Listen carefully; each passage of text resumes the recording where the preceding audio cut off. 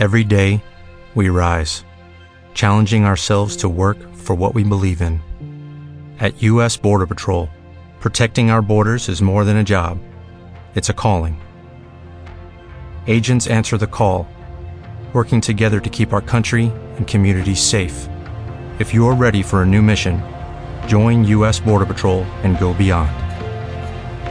Learn more at cbp.gov/careers.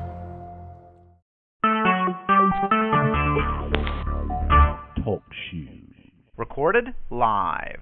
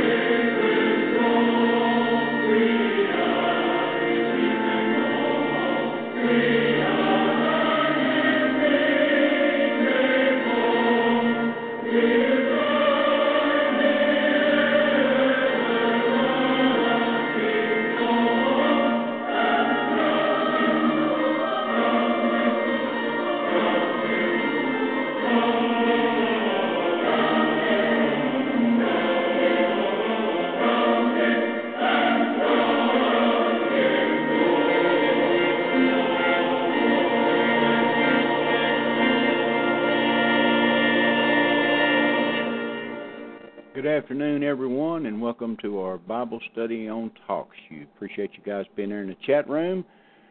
And tonight we're going to be in the book of Job, chapter 1, part 2. How you doing, Brother David? I'm doing good, Pastor Don. Very good. Looking forward to the study. Amen, brother. Amen.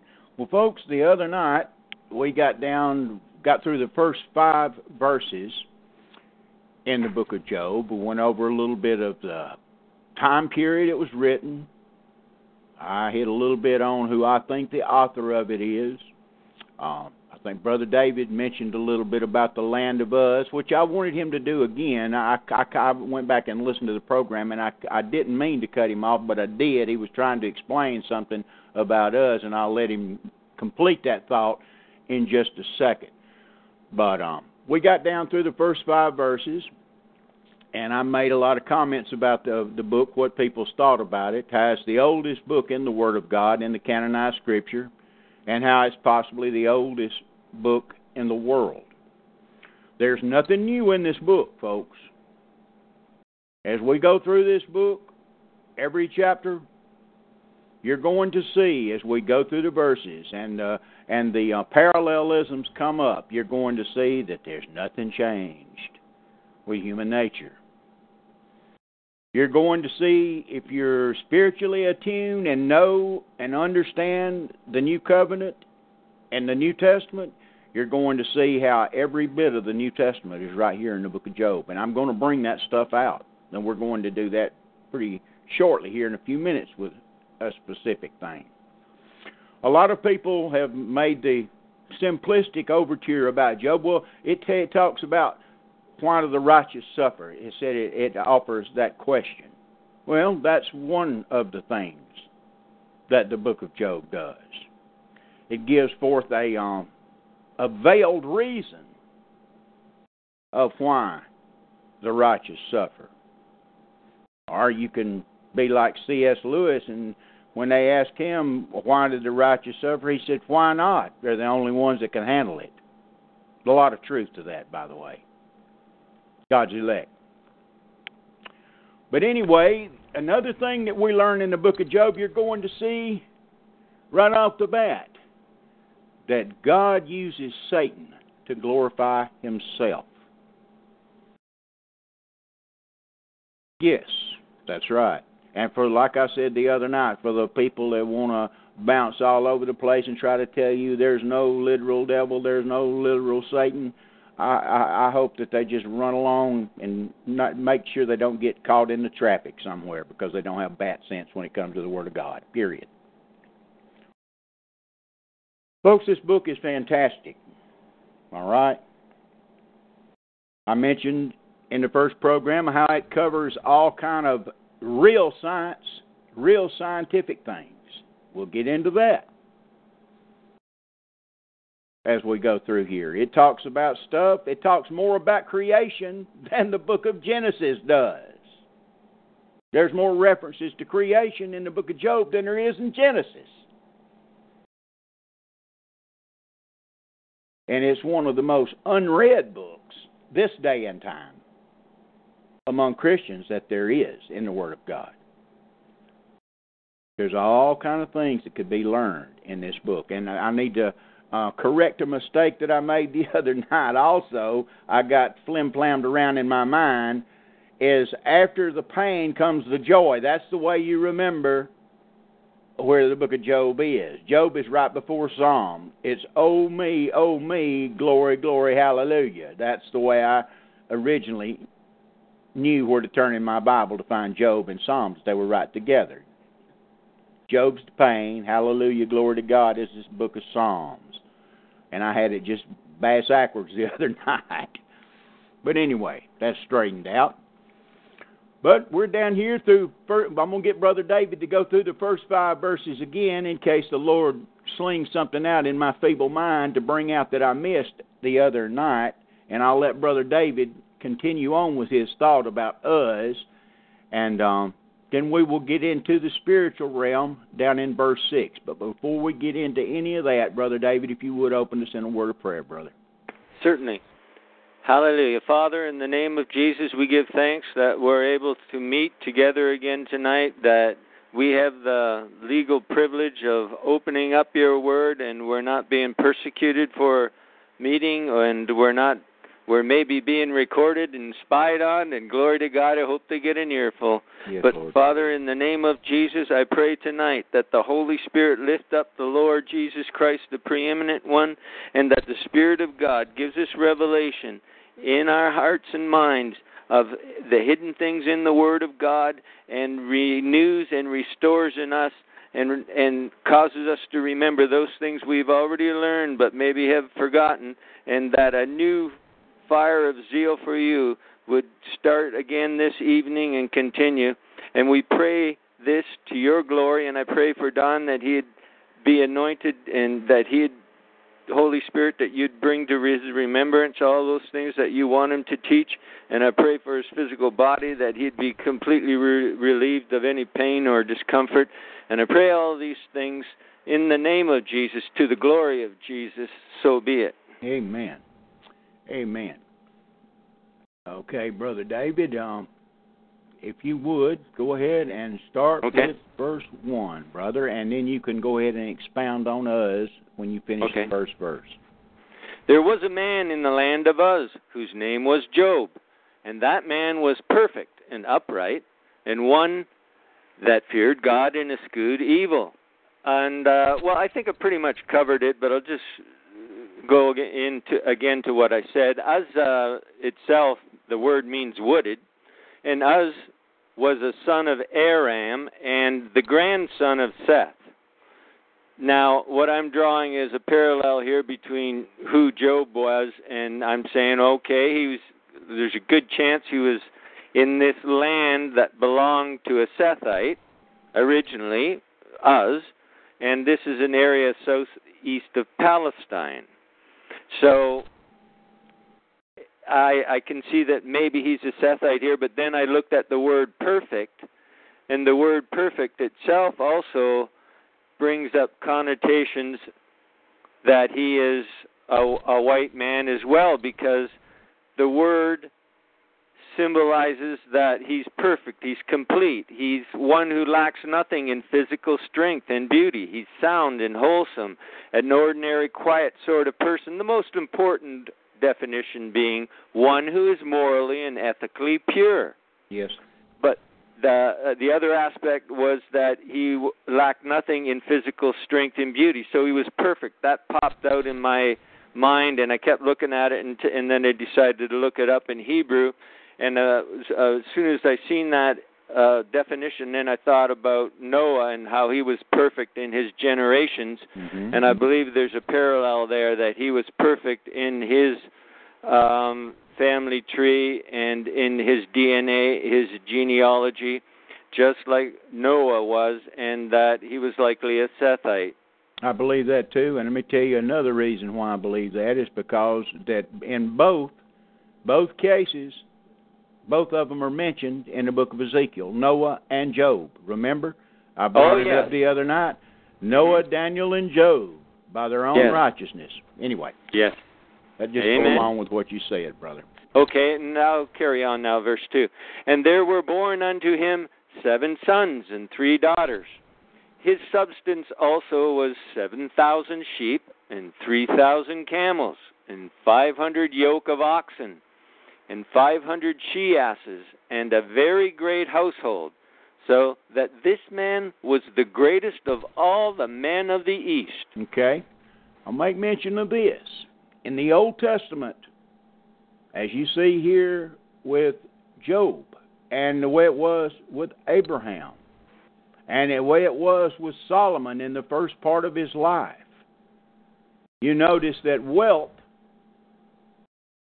has nothing to do with their spirituality. In other words, in the Old Testament, wealth has nothing to do, is not connected with whether a person, so to speak, is righteous or wicked or good or bad or whatever. In the Old Testament. That's in the Old Testament. Folks, I don't care where you've been taught, what you've been, where you've been. It ain't that way in the New Covenant, in the New Testament. It's not that way. It flip-flops. It flip-flops, and we're fixing to go get into some of that in just a few minutes. And to deny these scriptures that we're fixing to go into shortly, they're not out of context. They're not just yanked out of context. They're all in the context of the subject that I'm going to bring forth. Okay? I'm going to preface before we're fixing to go shortly by telling you that. All right? And don't take my word for nothing. Check it out. Check it out. Like I said, this book, most people, they'll tell you, Job's about why the righteous suffer. Right? Suffering. What's it all about? Well, we're fixing to find out a little glimpse shortly into some actions of the Lord. Then we're going to skip over when we get on down and finish this spiritual insight. We're going to skip to the New Testament and see what the New Testament has to say about this specific thing about righteous suffering. No difference. This is on an individual basis, folks. Like I said the other night, this shows you, especially when we get to verse 6, the Lord is interested in individuals. Satan is interested in individuals. Don't try to figure it out. Okay? Don't even try to. I'll try to give a little light on that in just a second. In verse 6 and 7 and 8, I'll try to give a little light on that. But there's some stuff that we'll never know. It says in Deuteronomy, the secret things belong to the Lord. And we're going to run a couple of references on this stuff about knowing all the mind of God shortly, if I don't forget. Because if you come into this book and think that you're going to learn everything about it, that you're going to just nail it down, and you don't have to read it anymore, you are a fool. I said a fool, and I meant a fool. You're deceived your own self and are being deceived at the same time. There are certain things you can lock down in this book. But it just keeps revealing and keeps revealing and keeps revealing. It's the living Word. It's not the dead Word. It's applicable and has prescient in every generation. I've said this ad nauseum in the past. Don't let anybody try to drag you down the road of it being like Moby Dick or Mark Twain or some stupid worldly book, because it's not. If you approach this book like it's a bunch of Hebrew markings on a scroll, or we don't have this, or you ain't never going to get nothing. I mean, you may get the same thing that a blue gum could get down in the local jail. You might get what they can get.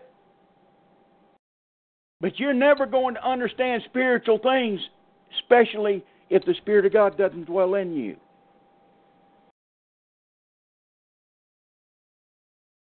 I've said many times in the past, if I hadn't, and down here in South Alabama where I'm at, I could probably find a handful of honest blue gums. I can set them down and teach them the Anglo-Israel truth, and they'll say amen. Guarantee it. Guarantee it. Because it's nothing spiritual to it. It's not a spiritual thing. It's common sense. It's sticking out like a sore thumb to deny it. You're denying the Word of God. So just because you came across the Anglo-Israel truth and you don't mean that all of a sudden you've got this grand spiritual revelation. Because it's not a spiritual revelation. It's just like John 3:16. Anybody can understand it. Anybody can understand Ephesians 2:8 and 9 unless you're trying to read something into both verses I just mentioned. Unless you're trying to prove some point that the Word of God does not mean to be proved. The way you approach the book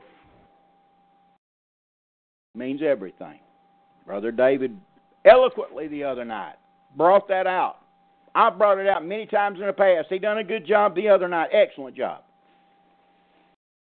The motive of your heart determines what the Lord's going to give you and the light you're going to get to take the next step in this journey.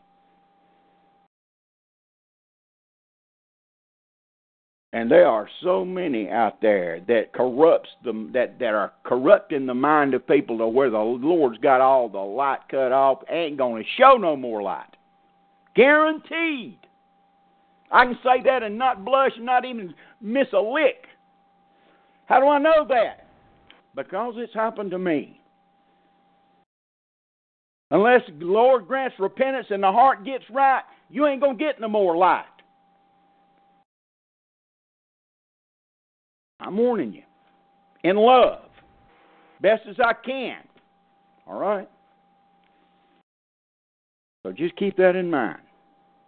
Go ahead, Brother David. If you got anything you want to add to that, then you can. Just that, it's God's mercy that He doesn't give you more light, because if He did, you'd be responsible for more rejection of His Word and of Him and just mounting sin upon sin. That's right, brother. Excellent point. Even that, the Lord's merciful in. That fact, even that.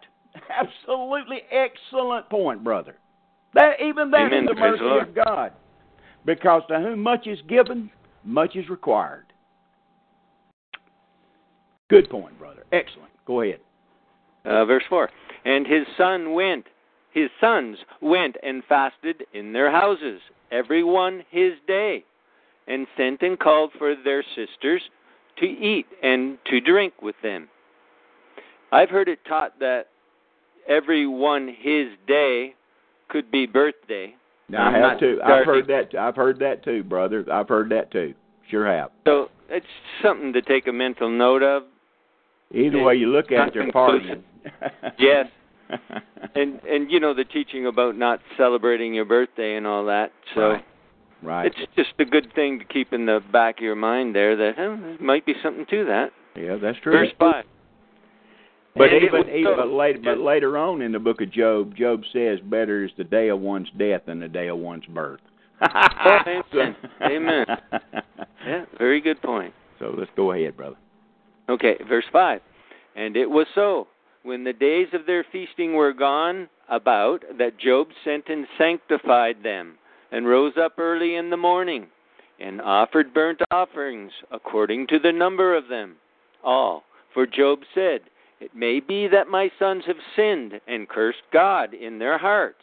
Thus did Job continually. Okay, now we go here, Job sacrificing, making an offering for them, like I mentioned the other night about the time period. This is before the law. This is before the sacrificing of the lamb, all those feast days. This is before all that, folks. But Job is worried about his kids. He's a righteous man. This guy's got it together. And like I said the other night, I don't know, what these offerings did necessarily.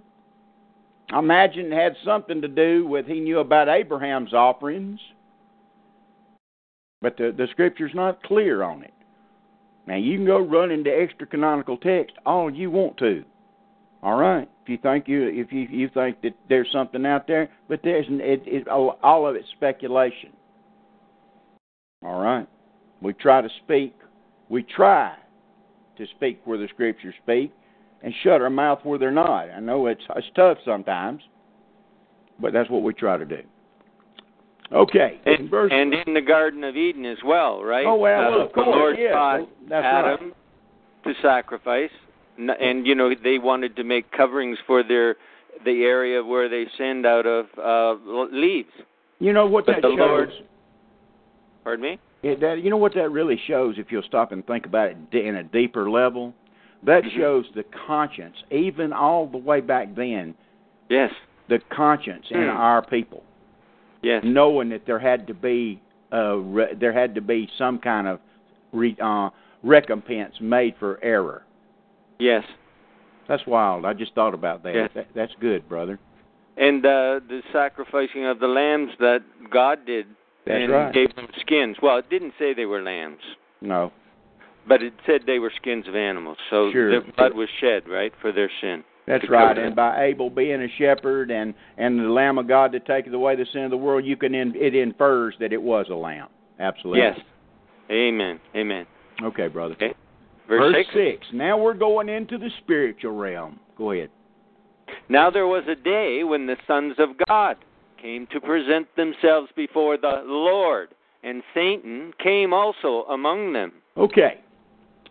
Now there was a day when the sons of God, the B'nai Elohim, all right, these are angels, came to present themselves. While I'm talking, brother, turn to Psalms chapter 82. Okay. They came to present themselves before the Lord, and Satan came also among them. All right? Now, we're going to run a few references and get some insight, a little insight into what takes place in the heavenly realm. All right? I got a question. Sure, brother. Shoot. This is after the flood. Yes. So these sons of God here, since they just happen to have Satan in their company, they might not be are they all the angels or a specific group? Are they the other fallen angels that weren't punished for greed? No. This is good sons of God here. Okay, and Satan just shows up with them. But I'll put a caveat to that. There are the ones that are given dictates over the different nations. We're fixing to see that the Lord's going to rebuke them, so it's even possible that they're amongst these sons of God as well. So I'm glad you brought that up, or I would have forgot to bring that point out. Okay? Thank you, brother. Gotcha. Yeah. Okay, the sons of God, and say here is the adversary. That's all Satan. The word Satan means adversary, folks. Okay, call him H.R. Puffin stuff.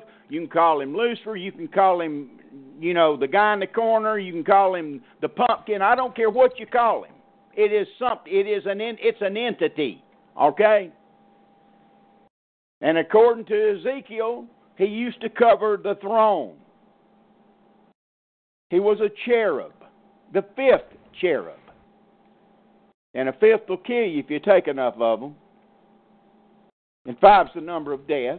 So I can just go on and on and on about that. Only grace one time in the Word of God. I mentioned it the other night. Genesis 5:5, the first man dies. I can go on and on throughout the Scriptures.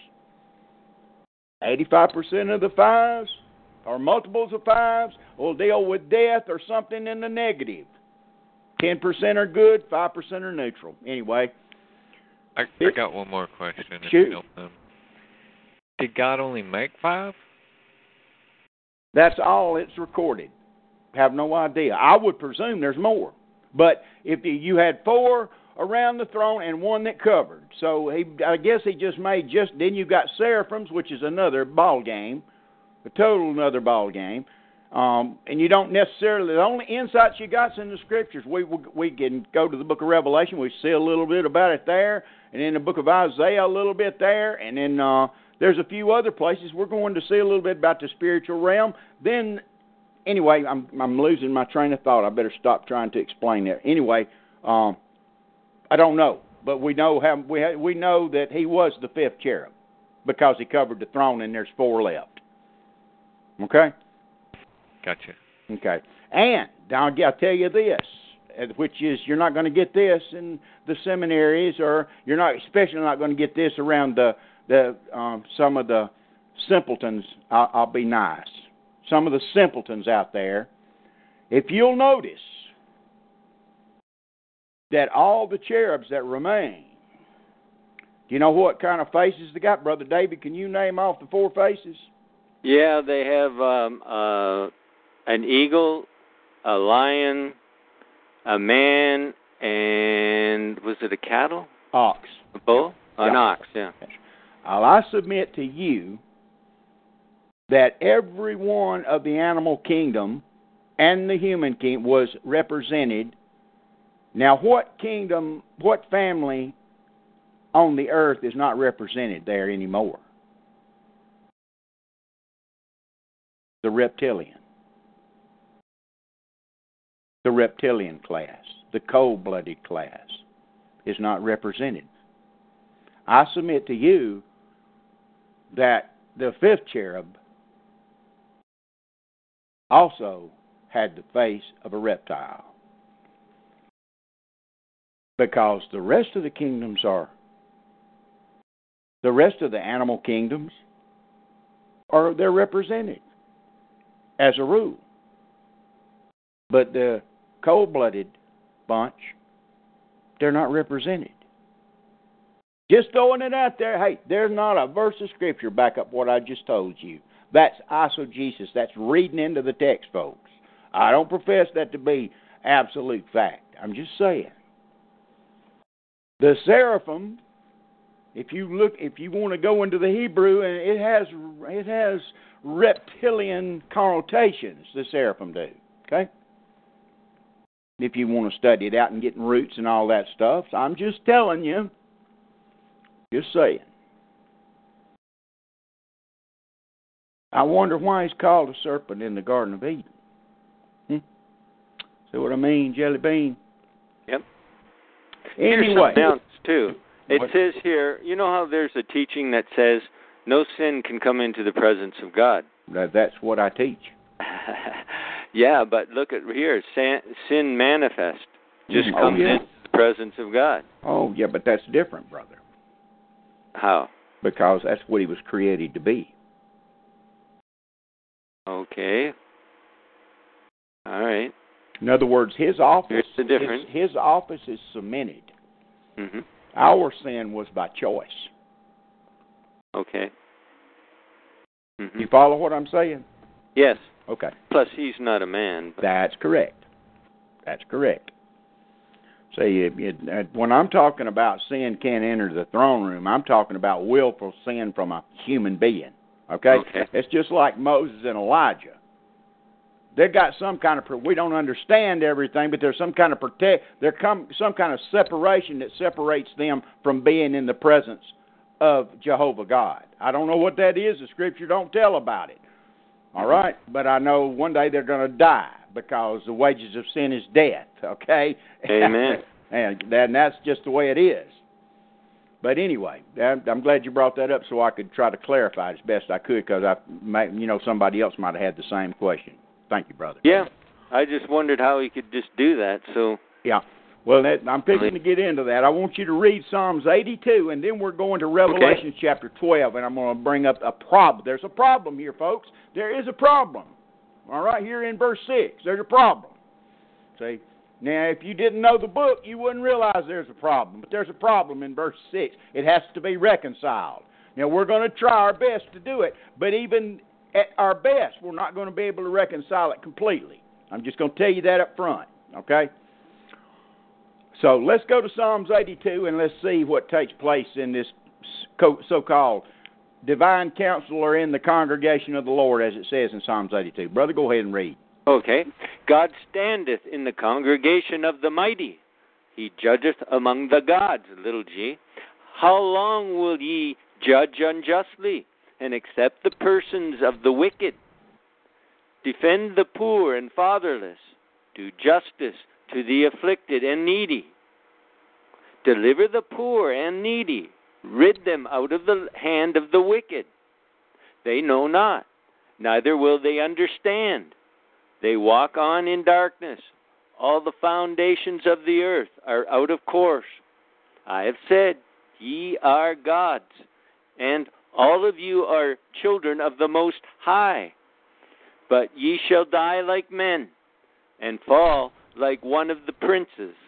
Arise, O God, judge the earth, for thou shalt inherit all nations. Okay? You can go ahead and be turning to Daniel chapter 10 while I'm talking, brother. Okay. We'll go to Revelation chapter 12 after we go here. Okay. All right, folks. I'm not even going to waste any of my breath dealing with some of those people out there that try to tell you that this is talking about people in the Psalms 82. I'm not even going to waste my breath because it's ridiculous. It's purely, how could you die like men if you're already a man? If you believe the English, you don't have problems with none of that stuff. It's people that's got an agenda and have got a certain point they're trying to prove that rest of the Scriptures to their own destruction. The rest of the Scriptures bears out what I'm teaching. After Genesis chapter 10, when the Tower of Babel took place, God confused the languages and scattered man across the earth. Okay? He said, I'm through with you guys. I'm just paraphrasing now, but this is what happened. He said, I'm through with you guys. I'm going to call out somebody. That's what happened to Abraham. All right, that's when he called out Abraham. I'm through with you guys, but I'm putting some of my sons, which were angels, over you to have spiritual influence over the nations. How do you know that? He just read it to you. They didn't do a good job. God's rebuking this bunch for their miswork, for their mismanagement of the nations that were put under them. That's what the Lord is dealing with in Psalms 82. You know that because of Psalms 89. Tells you where it takes place in the heavenlies. Okay?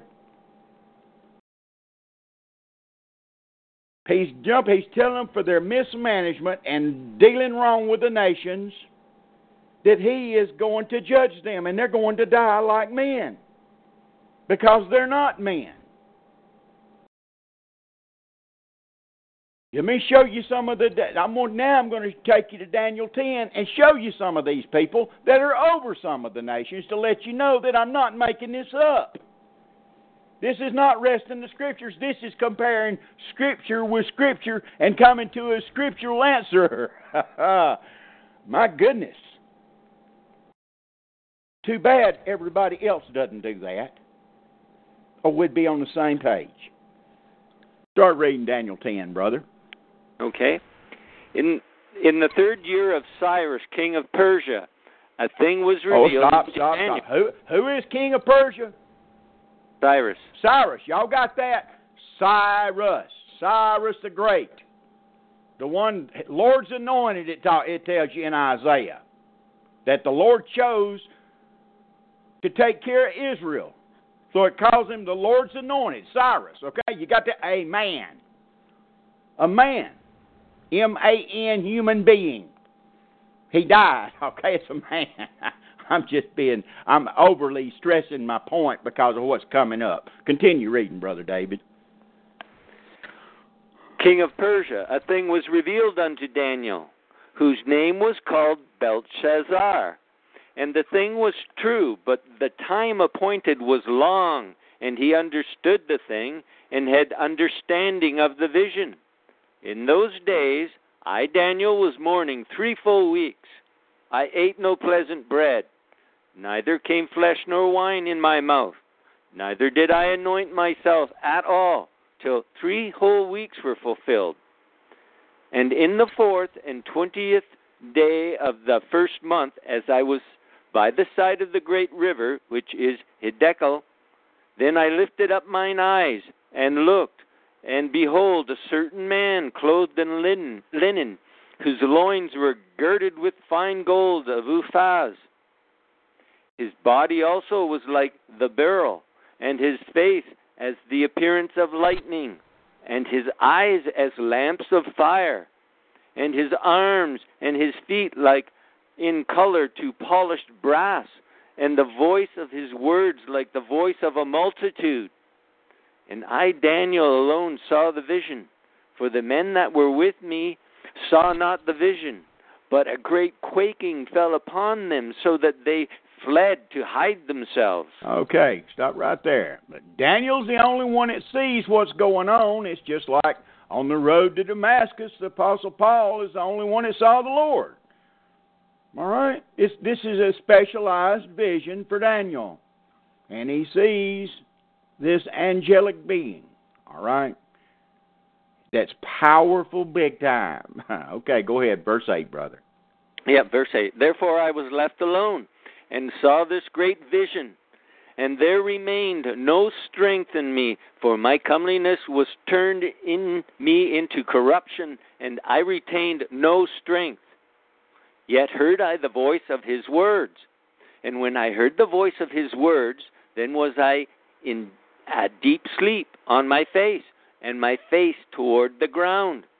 And behold, an hand touched me, which set me upon my knees, and upon the palms of my hands.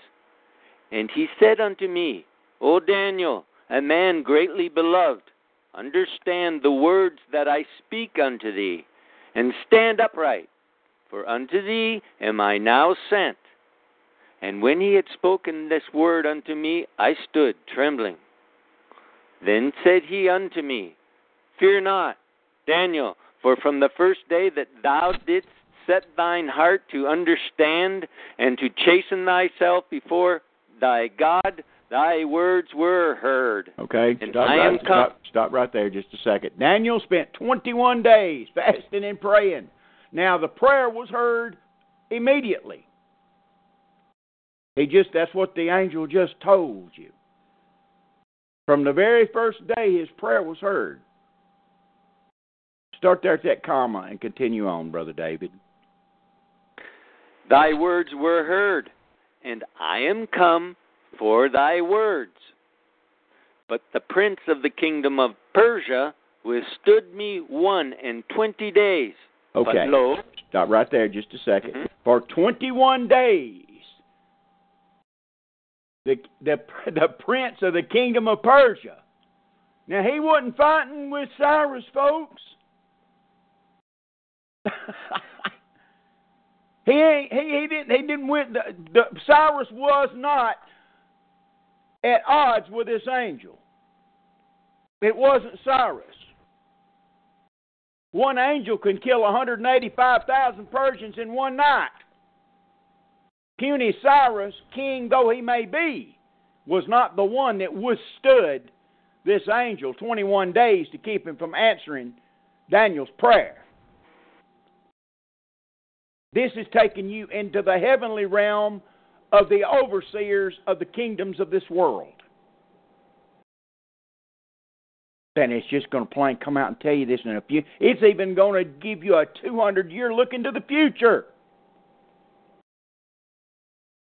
I'll bring it to your attention when we get to it. Continue on, Brother David. And we can also confer from this and see that he's the prince of the kingdom of Persia. Well, then isn't there a prince of the kingdom of Arabia or the prince of the kingdom of Babylonia or the, you know what I'm saying? Well, it's going to tell you that in just a few minutes. Yeah, there's a whole council of them, right? That's exactly over every nation. You see, I'll give you. This is eisegesis, okay? I'm just saying. That's what I'm fixing to say. I am of the opinion that these certain angelic princes that are over the nation states, whatever the way the Lord's got it worked out, I don't know. I have no clue how exactly He's got it worked out, but I know He does. Scriptures say He does. They're fixed. They were fixed at one time. That's why the Lord said what He did in Acts chapter 17 about all the bounds of their habitations were set, talking about the people. This is one of the reasons you'll never hear coming from our quote-unquote racially aware brethren. This is one of the reasons that race mixing, cultural mixing is against the Lord, because He set the boundaries of the habitations of the nations, and they were not supposed to be mixed. Period. They were not, because you mix the cultures, you mix the nations, then it winds up mixing the people. And the Lord created kind after kind, and that's the way it was. That was right at the very first of the book, and it holds true throughout the book.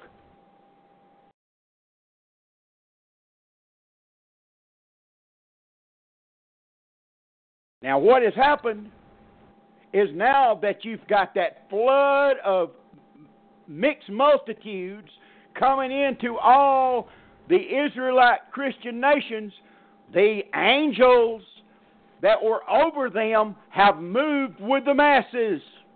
This is eisegesis, folks. I can't prove what I'm saying. I'm just saying it makes sense looking at it from the outside. Okay? I may be wrong, but I don't think I am. These forces move with the masses of the individual people. That's just my opinion. Then you have confusion in the heavenlies.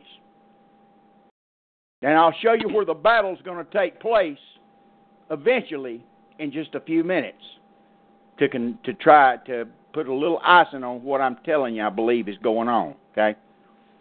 So we know race mixing is bad. We know the cultural mixing in a big way is bad, because the Lord said in Acts 17, He set the bounds of the habitations of the people. Of all nations, He set their bounds. That's what it says in Acts.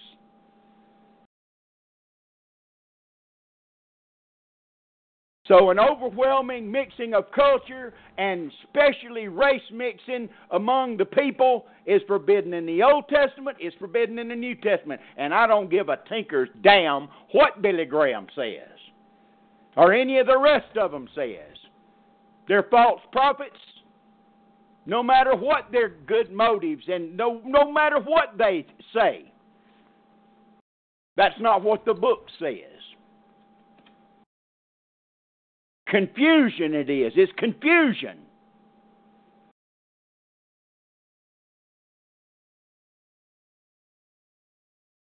Don't you ever let anybody ever try to tell you that Brother Spears believes in race mixing. They're a D-blank liar.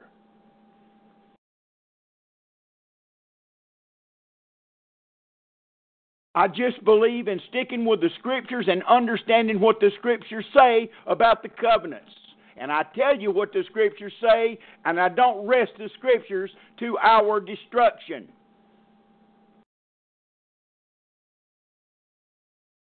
The only one you can find that the Lord hates is Esau, folks.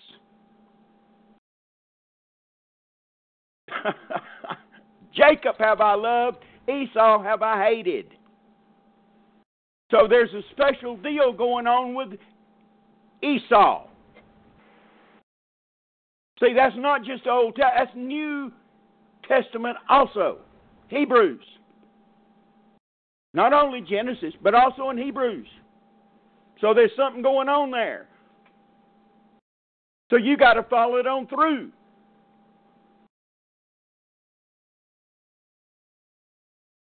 Cultural mixing, race mixing, absolutely forbidden. Do it, suffer the consequences. Suffer the consequences. That's exactly what's happening today, and that's the way it's going. That's the way history is going to wind up. It's impossible, folks. Offenses will come. But woe to the man to whom they come. Don't let it be you. That's not my opinion. That's what the Lord said twice. Go ahead, Brother David. Let's go on and see about this these angelic beings. But lo, Michael, one of the chief princes, came to help me, and I remained there with the kings of Persia. The kings of Persia, Michael the archangel, had to come help him fight these folks. Wow. Something going on. See? Scripture's not all that plain. All you can do is it infers something. It infers. There's no doubt about them being over the nations. You know that from Psalms 82 and Psalms 89.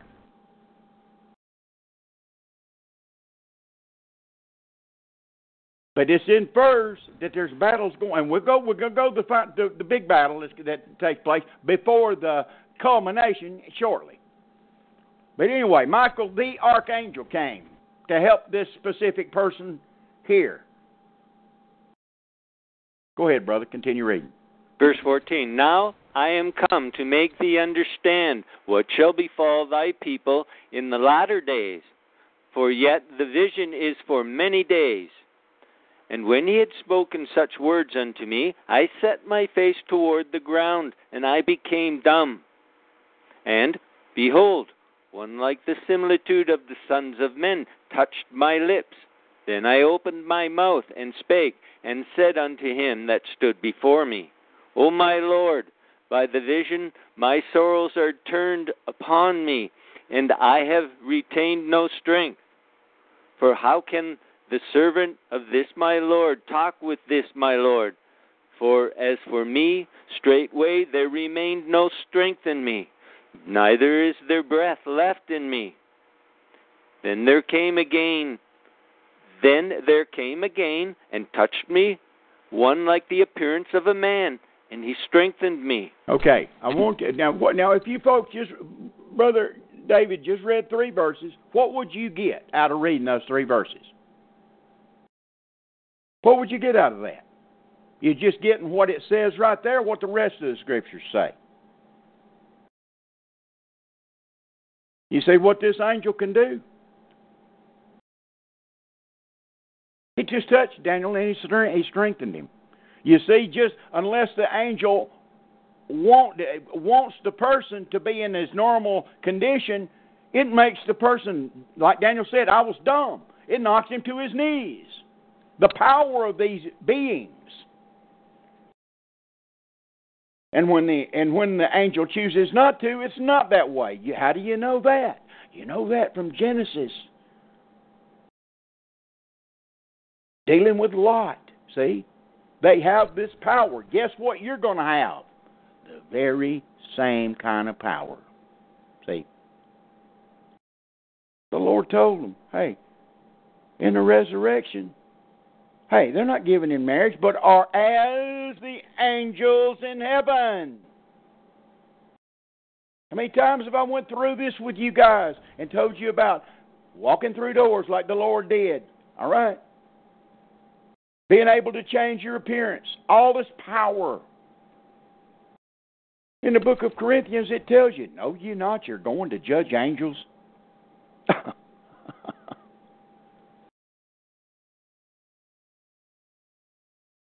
But see, that's what these three verses have given you. Not only have they given you this about Daniel, they've given you an insight into your future condition. Not according to me, but according to the Lord, His own self, out of His mouth. John tells you, it does not appear what we shall be, we know when He shall appear, we shall be like Him, for we shall see Him as He is. Paul says when the Lord comes back, He'll change our vile bodies so it'll be fashioned like unto His glorious body. See? Like the Lord and like the angels in heaven. You will have this. This is stuff to look forward to as we go, as we find out in a minute, with all this stuff going here on this earth that you, the elect, have to go through. Continue reading, Brother David. I'm not going to stay on here any longer. Verse 19. And said, O man, greatly beloved, fear not. Peace be unto thee. Be strong. Yea, be strong. And when he had spoken unto me, I was strengthened. What did that tell you, Brother David, right there? That the angels are able to strengthen us. With their own words, just by speaking it. Amen. Read the verse again and see what I'm saying, folks. I'm not making it up, not reading anything into it. Watch what he says. And said, O man, greatly beloved, fear not. Peace be unto thee. Be strong. Yea, be strong. And when he had spoken unto me, I was strengthened. And said, Let my Lord speak, for thou hast strengthened me. There you go. Go ahead, brother, verse 20.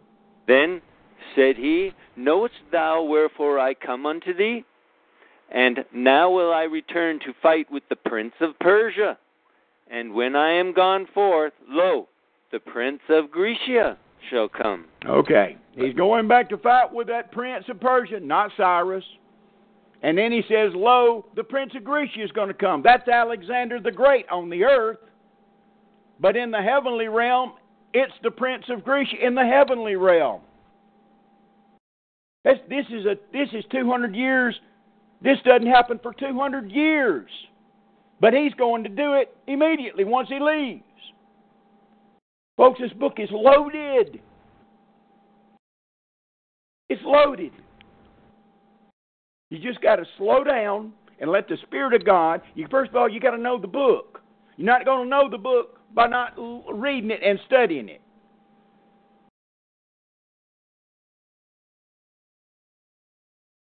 This stuff is part of promises. This stuff is to reinforce, it's to strengthen you during the times like Job's going through. And Job, and I'm going to get into that in just a minute. But anyway, finish it out. Go ahead and read verse 21, brother, and then go to Revelations 12. But I will shew thee that which is noted in the scripture of truth. And there is none that holdeth with me in these things, but Michael, your prince. Okay. Michael, your prince. Yes. Mm-hmm. That's the prince of Israel. Amen. You did get that, right, folks? He's the prince of the archangel. He's the prince of Israel. Follows Israel, and probably some more wherever they go, wherever we go. All the original white Christian nations. Now go to Revelations 12. Okay. While he's turning there, I'll go ahead and set this up and explain why we went to these different scriptures, folks. When we go to Revelation 12, Brother David, Brother David's going to read it, and we're going to see that Satan is still accusing us day and night right this second. Even though he was kicked out of Shemayim, the third heaven, originally. There's something we don't quite understand, folks, but I'm here to tell you, there's more that takes place inside the firmament, from the firmament down, than we could possibly imagine. It's not just a place for the moon and the stars to go wandering around and the planets. There's more taking place up there than the Scriptures are plain about, okay? They're not plain about a lot of it. It implies this.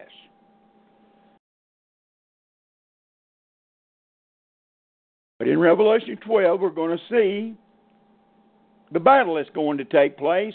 And finally, that old accuser of the brethren, who is Satan, the dragon, Lucifer, puppet stuff, the duck, whatever you want to call him, is finally kicked on down, and his permanent dwelling is nothing but the earth. He'll have no more access to the third heaven. There'll be no more accusing. Period. Now, you've got some out there that rest the Scriptures that'll try to tell you that Satan's been bound to all this junk. That Satan's been bound 1,000 years, was bound 1,000 years during the Inquisition of all the... Folks, there's one person out there that tries to tell you that the millennial reign was when the Catholics were killing us right and left. Over 30 million. You talking about a fool that has a pure agenda to push and will wrest the Scriptures anyway to prove their point, even to the point of writing a New Testament. I'm sorry. Go ahead, Brother David. Let's read Revelation 12. I didn't mean to get off on that. Okay. Verse 1. And there appeared a great wonder in heaven, a woman clothed with the sun and the moon under her feet, and upon her head a crown of 12 stars. And she, being with child, cried, travailing in birth, and pain to be delivered. And there appeared another wonder in heaven, and behold, a great red dragon, having 7 heads and 10 horns, and 7 crowns upon his heads. And his tail drew the third part of the stars of heaven, and he did cast them to the earth. And the dragon stood. Okay. A third part of the heavenly host fell with this dragon, folks. A third part of the host of heaven fell originally. Original fall. Only 200 of them manifested in human bodies on Mount Hermon. What happened to the rest of the third? You ever wonder about those kind of things? Where did they take up? Where did they pitch their tent, so to speak? Yes. Continue reading, Brother David.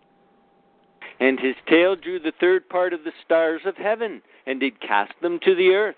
And the dragon stood before the woman, which was ready to be delivered, for to devour her child as soon as it was born. Okay. The dragon, with his third, in their spiritual condition, has access to this earth and wherever their abode is. I said wherever. I don't know. And neither do you. If you do, and find it in Scripture, please let me know. I can tell you where it's at, but I can't tell you exactly where it is. It's in the second heaven somewhere. See, a lot of you folks didn't even know there was 3. We'll catch that in a minute. But anyway, Satan in the spiritual conditions. Remember what Paul said in Galatians? That these angels can transform themselves. Satan can transform himself into an angel of light. Remember how the Lord can transform himself into somebody that Mary don't recognize, or on the road to Emmaus they couldn't recognize, then he can switch and they can recognize him. Remember that? It's something that we'll have in our new body. Don't lose sight of that. There's all kind of stuff coming on the other side of this 70, folks.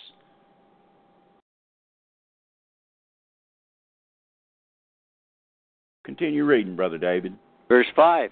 And she brought forth a man-child, who was to rule all nations with a rod of iron. and her child was caught up unto God and to his throne. And the woman fled into the wilderness, where she had a place prepared of God, that they should feed her there 1,260 days.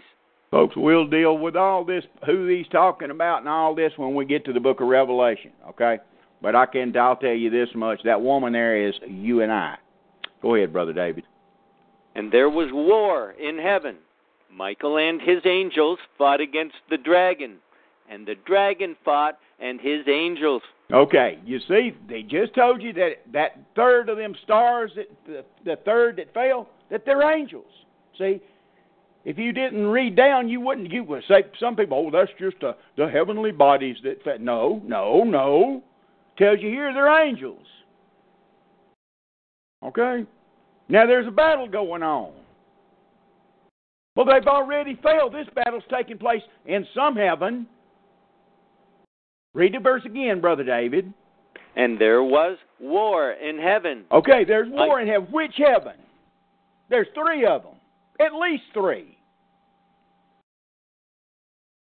So that tells you that his abode, since he originally got kicked out, is somewhere in the second. And he has access to the first heaven, which comes all the way down to the earth. That's the way he can run after the woman in the wilderness.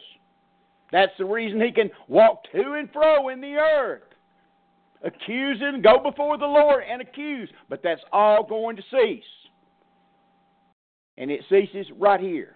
And he tells you that. Go ahead, brother. Keep on reading. And the dragon fought and his angels, and prevailed not. Neither was their place found any more in heaven. Bingo. Neither was their place found any more in that heaven. I'm not putting that word in there. If there wasn't three, I wouldn't be able to tell you that, folks. There's not just one heaven. There's three.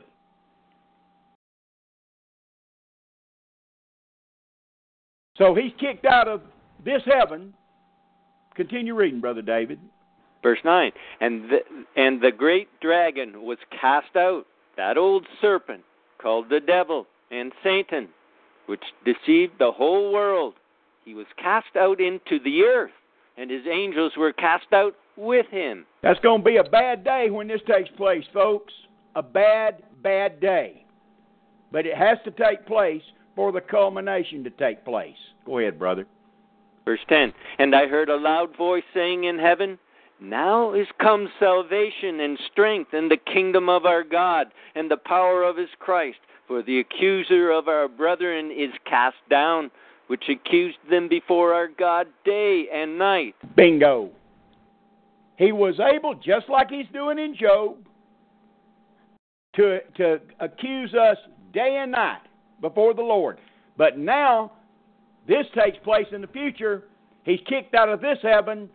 Turn to 2 Corinthians 12 while I'm talking, brother. Certainly. He's kicked out of this heaven down to earth, and he has no more access to accuse us anymore, because the culmination of this thing is coming to a screeching halt.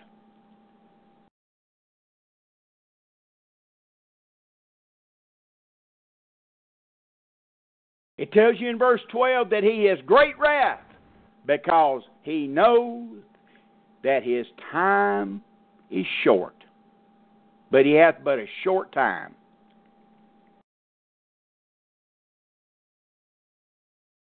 See, you got the original kicking out of the third heaven into the second and first, where he has access somehow, which the Scriptures is not plain. I know it tells you that the firmament is like a looking glass. Tells you that in Job, like a molten looking glass. Many other places, 67 times it talks about the firmament. Like some kind of glass that you can see through. I don't know if that's what it is. Hey, it could be a hologram. What makes you think the Lord wouldn't have some souped up deal like that? Some kind of weird stuff. Hey, if we can do it, what makes the Lord's hand short where he couldn't do it in super vision? I don't know, and neither do you. All you can know is what the Scriptures say.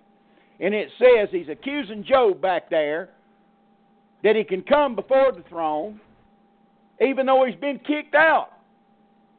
Don't know how that takes place. But here, he's kicked out and he has no more access. He can't accuse anymore, and all the angels are kicked out with him, and he's got great wrath because he hath but a short time.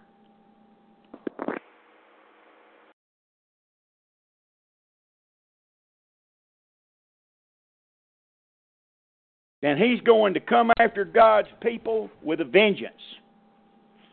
Verse 13 here in Revelation said, "And when the dragon saw that he was cast unto the earth, he persecuted the woman which brought forth the man-child." So look out. The future's not rosy. It's going to get worse before it gets better. 2 Corinthians chapter 12, verse 1 and 2, brother. I got a question, Don. Shoot. The woman bringing forth the man-child, that's the birth of Jesus. Yeah, it's Israel. In the verse before that, in the timeline of things, it says that in his tail drew the third part of the stars of heaven and did cast them to earth. Yeah. So this happened before Jesus. And yeah, then absolutely. Jesus was born in the next verse. Yes, yes. And then the woman fled into the wilderness is Israel. That's right. Basically, in their exile from God and that's moving correct. to Europe and you're spot on. America. Amen. You're spot on, brother. And so from that point on, it starts to go into the future. That's correct. You got it, brother. Excellent. Excellent. You're spot on. Okay. I just want to make sure I was following along correctly here. You're perfect, brother. You can't get no better than that. It's excellent. Spot on. Okay, Brother David. Millennia, doesn't it? Do what, brother? Those two verses just cover the millennia of time. Yes, they do, brother. They cover from possibly eons. They cover the time period if there is, and I say if because it's debated among people. If there is a gap between Genesis 1:1 and 1:2, it covers all those eons all the way to the present. Okay? Yes. It sure does. Absolutely. 2 Corinthians 12, verse 1 and 2, brother. Verse 1. "It is not expedient for me, doubtless, to glory. I will come to visions and revelations of the Lord. I knew a man in Christ above 14 years ago. Whether in the body, I cannot tell, or whether out of the body, I cannot tell." Okay, let me set the stage for the people that don't know the book. This is Paul when he got his brains rocked out, okay? Outside this, I forget, Lystra, outside Lystra, and was left for dead. And go ahead, brother, and it'll show you what took place. Go ahead. "Such an one caught up to the third heaven." Y'all got that?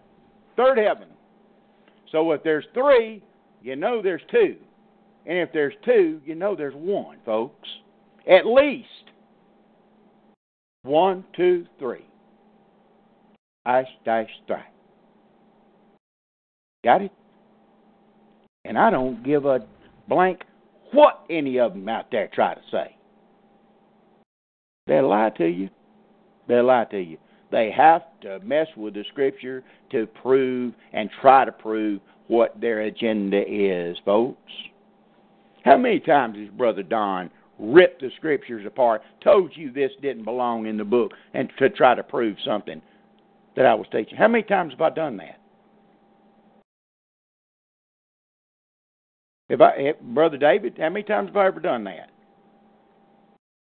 Have I? Have I ever said that the Scriptures were wrong and I needed to put something in there to prove my point? No, I don't think I've ever heard that at all. You never will.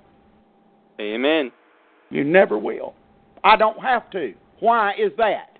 What is the difference between the way I teach you guys and what the reprobates teach you? And I say that with charity. What is the difference? You figure it out. Continue reading, Brother David. Verse 3. "And I knew such a man, whether in the body or out of the body, I cannot tell, God knoweth. how that he was caught up into paradise, and heard unspeakable words, which it is not lawful for a man to utter. Okay, we know it. He's not talking about the moon and the stars. It's paradise. It's heaven. The third heaven. The dwelling place of the Father and the heavenly host. Above the firmament. Isaiah chapter 40, verse 20. That's where his throne sits. That's what the Bible says. Above the firmament. What's exactly taking place here in Job? I don't have a clue. I can't tell you for sure. I just know he's got some kind of something going on there that he can accuse us. Told you here in Revelation, he all the way up into the future, he's accusing us day and night.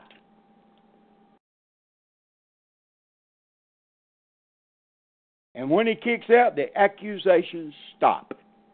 When he's kicked out to where his abode and the third of the host are confined to the first heaven downward. They can't get nowhere above the sky, above the clouds.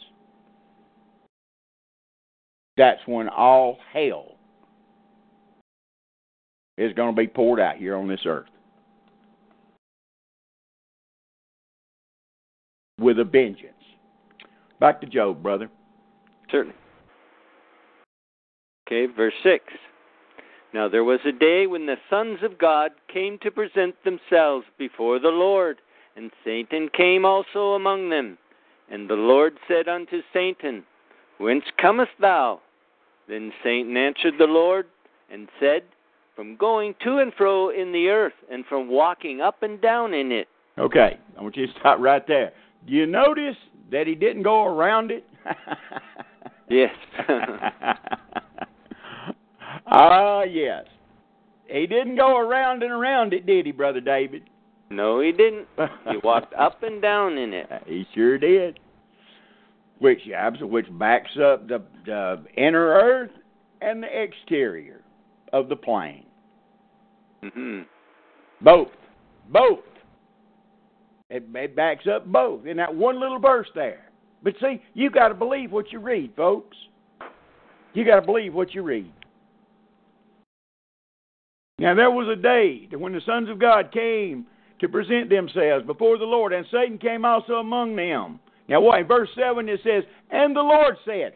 You see, it's not Satan that says, hey, Lord, let me go down here with this. The Lord is the one that brings the subject up. Now I want you to stop. Read verse 7, brother, and then I'll comment on this whole thing. Okay. And the Lord said unto Satan, Whence comest thou? Then Satan answered the Lord, and said, From going to and fro in the earth, and from walking up and down in it. Okay. The Lord is the one that asks Satan, brings up the subject. We see where Satan's going, up and down in the earth. Verse 8, brother. And the Lord said unto Satan, Hast thou considered my servant Job, that there is none like him in the earth, a perfect and upright man, one that feareth God and escheweth evil? Satan didn't say anything about Job. The Lord's the one that brought the subject up. What do you learn from this verse? Think about it. Think about it. How many times have you heard me talk about the closer you get to the Lord, the closer you get to the devil?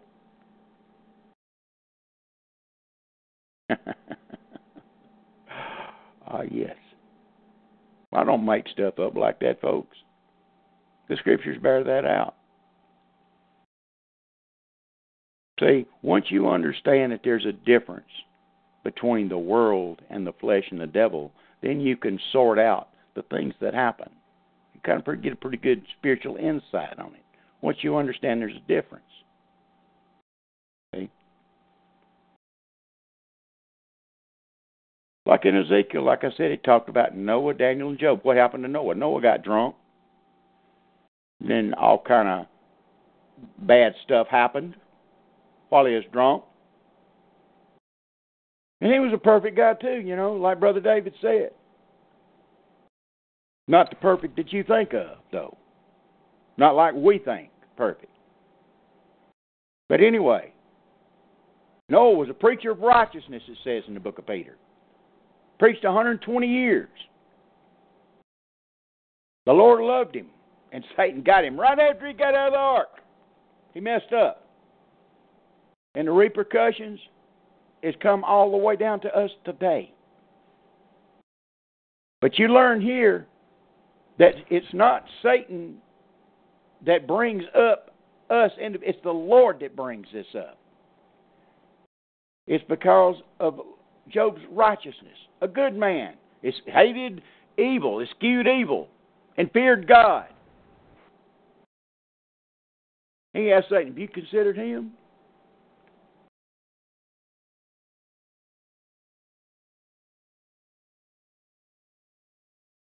Man, there's so that we're going to see all kind of lessons in this book, folks.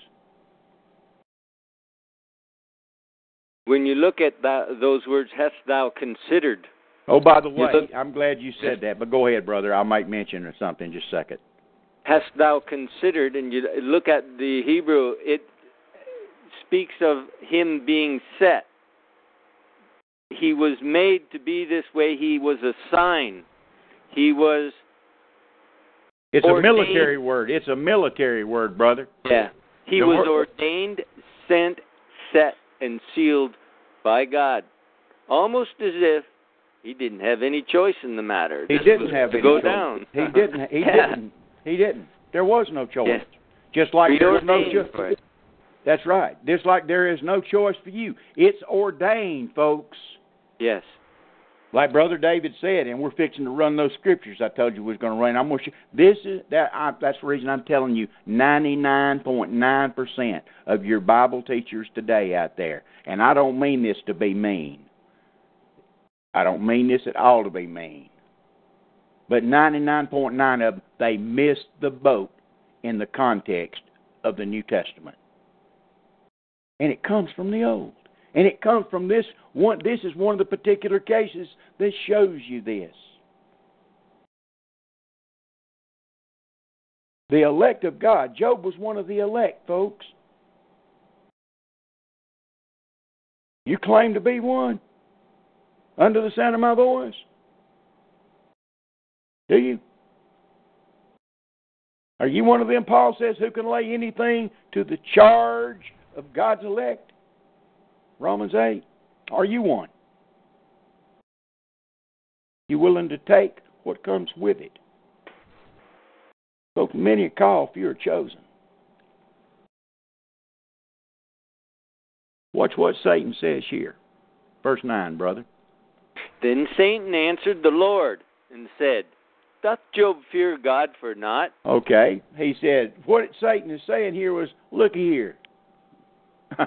He's fixing to say, you got a hedge around him. He's got all this money, all these fine kids and everything. No wonder he's righteous. No wonder he fears you. You're taking care of him. You know, he's fine. He's wealthy. That's what Satan's saying, folks.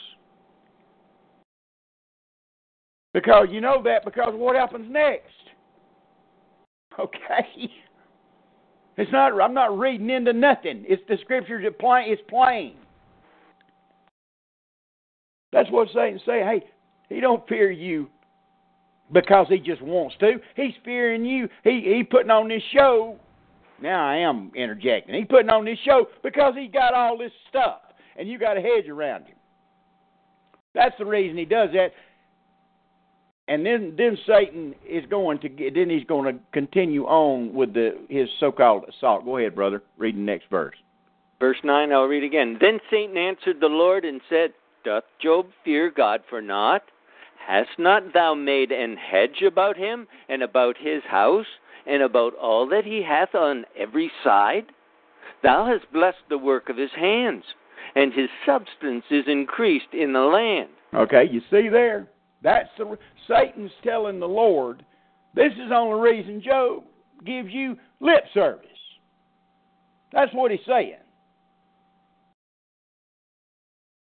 That's exactly what he's saying to the Lord.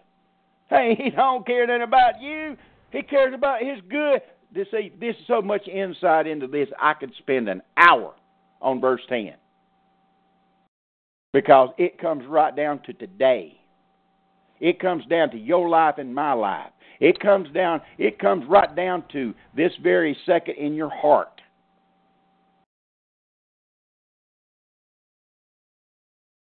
It raises all kind of questions about your professed Christian life.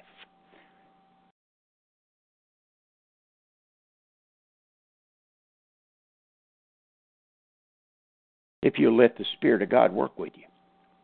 Think about it. Next verse, brother. Verse 11. But put forth thine hand now, and touch all that he hath, and he will curse thee to thy face. See there? Satan says, hey, take away all the pomp. Take away the hedge. Take away his goods, his fat. Take it away, and he'll curse you to your face.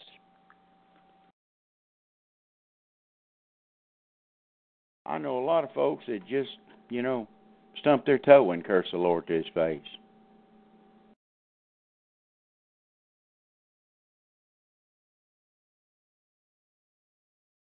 Folks, when the Lord says a remnant, he ain't whistling Dixie.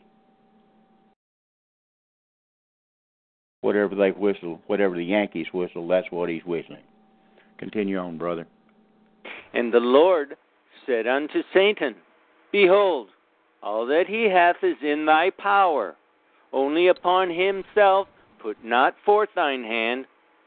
So Satan went forth from the presence of the Lord. Okay. The Lord's setting the rules. The Lord brings it up. He brings up Job because Job's elect of God, ordained of God. Satan shows up to accuse all kind of folks, and the Lord said, okay, dude, you consider this guy? He's one of my guys. Satan says, the only reason he even pretends to care anything about you, because all of his wealth, his family, you got a hedge about him where nothing can happen to him. And the Lord sets the rules. Okay, dude, go and take it all, except don't touch him. That's the rule. Don't touch him. But he can take everything he has. The Lord sets rules. Folks, it's a great lesson to learn here. The Father is in total control. And I need to take this time, right this second, to make this statement and get this recorded on the air, because sometimes the way I teach, there's some folks that come into this program sometimes, and some of they got Gnostic tendencies, all right? And they come up with this, and some of them out there are New Agey. There's no telling what all comes through here, folks. I'm not teaching dualism in my teaching. Dualism is where you got two equal opposing powers. That's not what I'm teaching. Dualism is heresy. You don't have a sovereign God if dualism is true. The Father is in total control of the entity and the situation. Now, you need to think about this. Really. There's one verse that I've told you ad nauseum in the past, and I bet you not one. I'll check you out in just a second, maybe. There's one verse that tells you why it's this way. Now, you get to think about Dresden. Think about Hamburg. Think about London. Think about the bombings that took place in World War II. Think about the martyrs that got their guts ripped out, like I'm always referring to. The reason I'm always referring to it is because it had a marked effect in my Christian life. And it would yours if you'd pay attention to it. But think about all the bad stuff that's allowed to happen in your life and has been allowed to happen in God's elect's life. Paul says in Romans 8, for all we like sheep have gone astray. Everyone's turned to his own way. And then he says, we're all slaughtered all the day long, like sheep to the slaughter. What loving father would allow that to happen? See? This is the reason you have atheists and agnostics and Bible deniers and people that want to change the book and put their own doctrine in. They don't understand the sovereignty of God. They do not understand the overall theme of the book. To them, it's not a book. To the majority of them, it's parchments with mistakes and this, that, and the other. The only thing that the Father does not control is what He chooses not to control. I'm going to say that one more time so you'll get it. The only thing that the Father does not control, every situation, every act, every blessing, every cursing, the only thing He does not control is what He chooses not to control. And when He does choose not to be in control, it's for your benefit in the end. I've told you this many, many times. I just want to get that one more time slammed down on record. Of course, the Father's in control of all, or He wouldn't be Father. But there's some things He chooses not to be in control of. Forced love, people, is not love at all.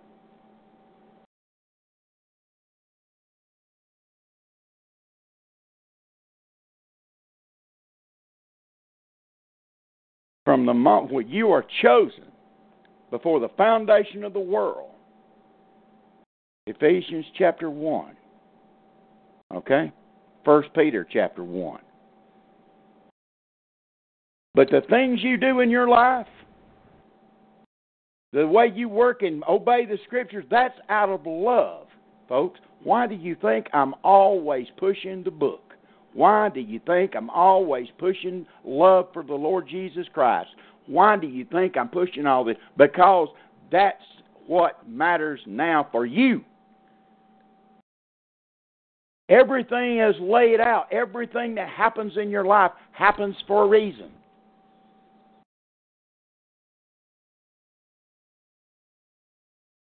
The Scripture just verse after verse after verse after verse, context after context after context tells you this. And people want to steer away from it because it's not pretty. It's not soothing unless you look at that one verse that I've told you. If you get that down, you can smile with anything the Father does if you truly believe it. And we'll go there in a minute and read it. Brother Dave's read it a dozen times. I don't guess he read 13 times. You don't mind reading it. Turn to Revelation 14:11, brother. Okay. But you get this. If you get this in your heart and you understand this, you don't have a problem with nothing He does. See, but hey, when I say you don't have a problem, folks, I understand when you hurt, you hurt. I understand when you cry, you cry. I understand all that. I'm talking about in the heart. I'm talking about what makes you get up and take that next step. I'm talking about what makes you not curse the Lord. What makes you love. I'm talking about that's the way you love the Lord Jesus Christ. You work on it. I've ad nauseum in the past. I use that word all the time because I do that, but I do it for a reason. It's important. He's a sovereign God. He's in control of everything except what He chooses not to be in control of. Or He wouldn't be God. He wouldn't be sovereign. And this is why everything that's done in this enclosed plane and in His universe, this is why it's done, is Revelation chapter 4, verse 11. Now, this is oversimplistic, I know. But it's the reason for your existence, my existence, everybody's existence. It's the reason for Satan's existence, the angel's existence. It's the reason for everything that happens. This is the perspective that you got to get. You get this. You're so far ahead of everybody else that you'll never be able to see them in your rear view mirror once this settles in your heart and you're able to apply it in your daily life. Go ahead and read it, Brother David. 14:11, Revelations 14:11. And the smoke of their torment ascended up forever and ever. No, brother. Verse 4:11. I'm sorry. If I said 14, I did say 14. But chapter 4, verse 11. I apologize. Oh, okay. No problem. No, that was the wrong one. The smoke of the torment. No. But even that goes right back here to 4:11.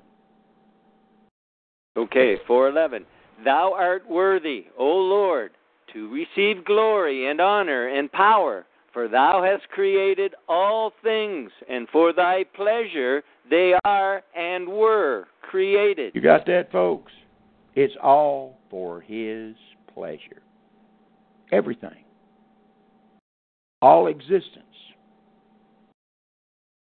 Everything in existence. See, that's you don't like that, do you? You want it Dual to be powers there, eh, Pastor? Amen, brother.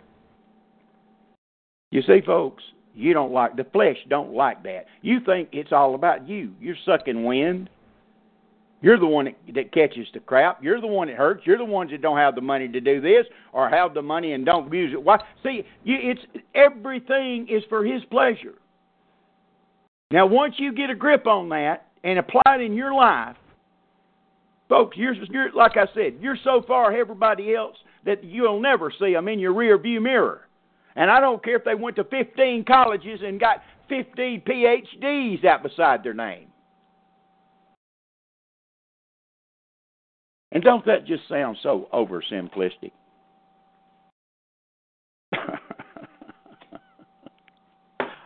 Yes.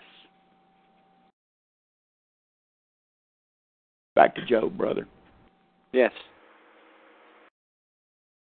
It's awful interesting how anyone could read Job, what we've read so far, and think there's any dual power here. Like Satan came to the authority, God. God didn't come to him. That's he correct. came to him, and then he had to fill out a little report, like, where were you? Mm-hmm. He came and told him where he had been and everything. And then Job goes right along and takes the bait. Satan comes right along and takes the bait. Yeah, he thinks God's bragging because he's a proud braggart. I will. And so he says, oh, this guy's nothing. Job's nothing. So he just goes out there and takes the bait. Like, where's there anybody who's equal in all this? There is no equality in it whatsoever. The Lord's in control. Absolutely. The Lord's in control, folks. And I don't care if it's... Listen. You got to get this. You don't have to get nothing. But this will help you so much if you understand this. And like I said, it's so simplistic. You got to get it. This means so much on the other side.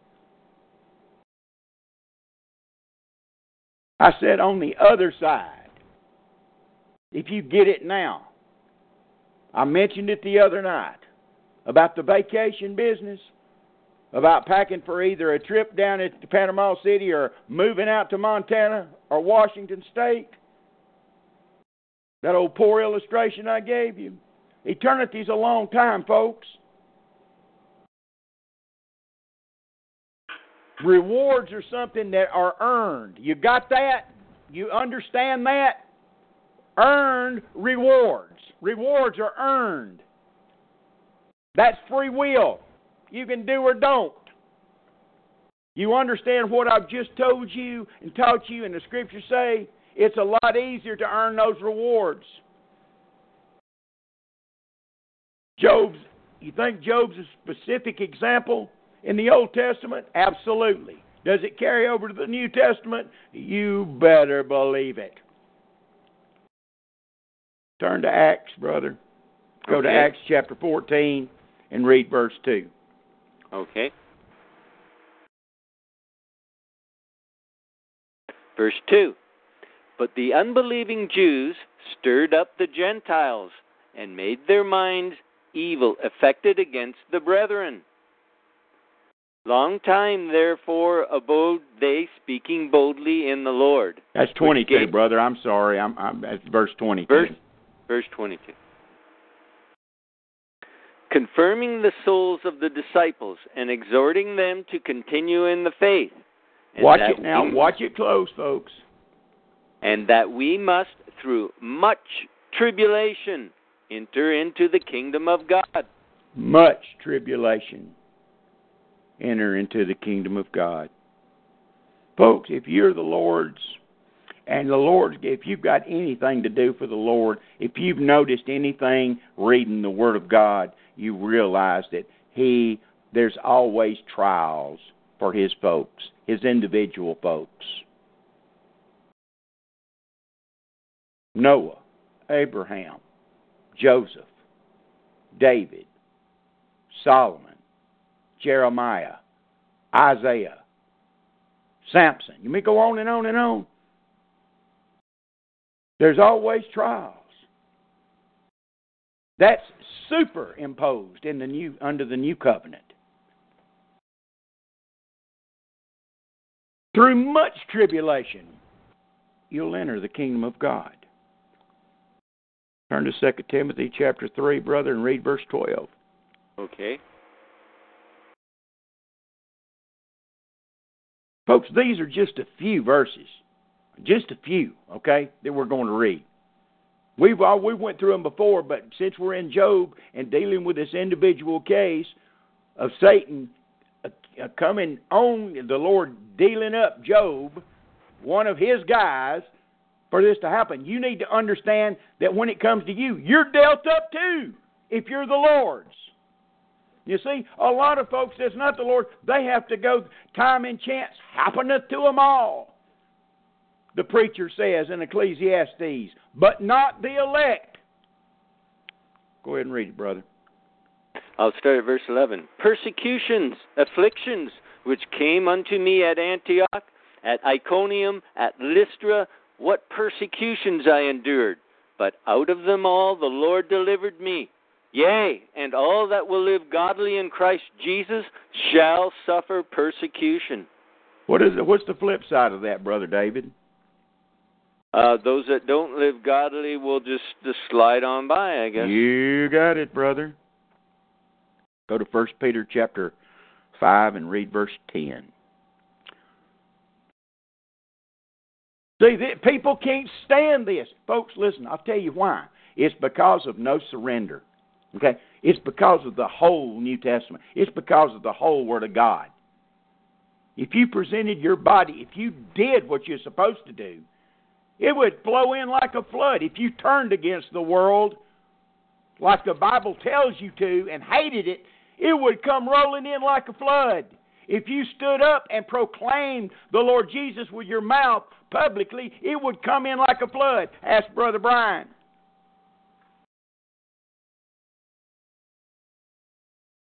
See, you're immediately trying to run to the Scriptures to find out where you don't have to do that. See what I'm saying? All that will live godly in Christ Jesus shall suffer persecution.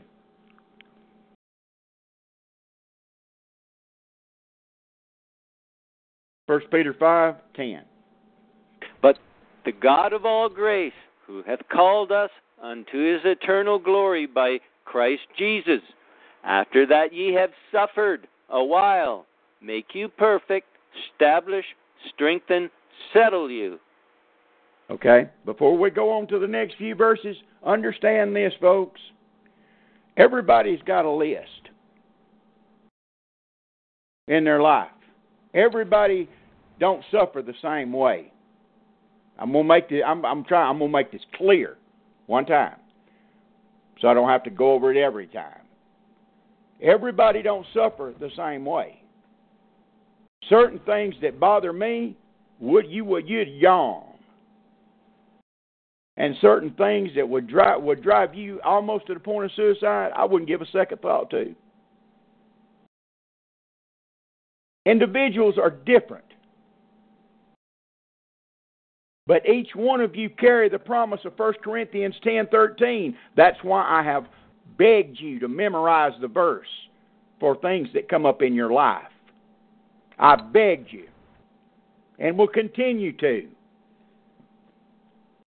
1 Corinthians 10:13. For there hath no temptation taken you, but such as is common to man. But God is faithful, who will not suffer you to be tempted above that you're able, but will with the temptation also make a way to escape, that you may be able to bear it.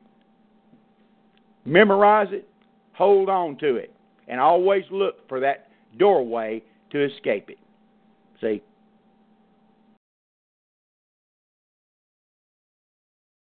1 Peter chapter 4, verse 1 and 2, brother. Okay.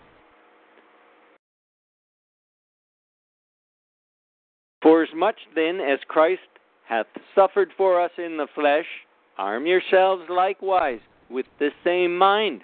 For he that hath suffered in the flesh hath ceased from sin, that he no longer should live the rest of his time in the flesh to the lusts of men, but to the will of God. Bingo. Chapter 4, verse 12 and 13, brother. Same chapter, verse 12 and 13. Verse 12. Beloved, think it not strange concerning the fiery trial which is to try you, as though some strange thing happened unto you. Stop just there just a second. Peter doesn't blink an eye, but tells those folks, hey, guys, don't think it's strange the stuff is coming.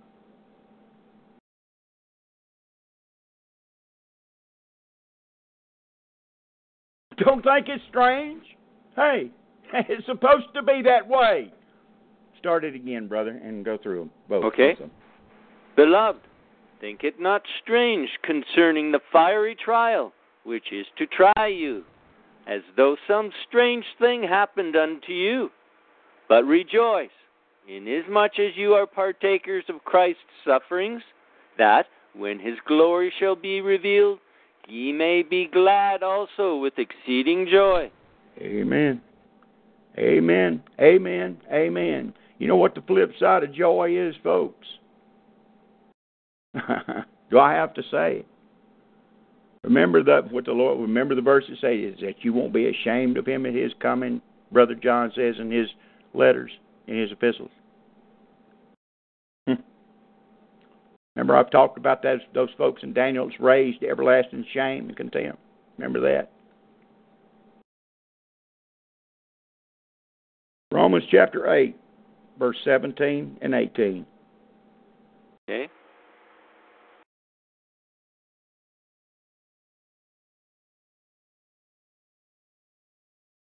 Okay, 17 and 18.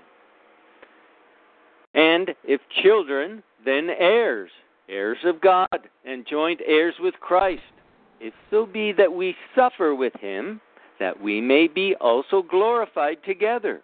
See that big old if in there, folks? See that big old if? Conditional. You got it? Remember I said a while ago, free will? Forced love is not love at all, folks. If you're hanging around waiting to start loving God by something falling down out of the sky, woo-wooing you into love, you barking up the wrong tree. You ain't ever even got in on the ground floor.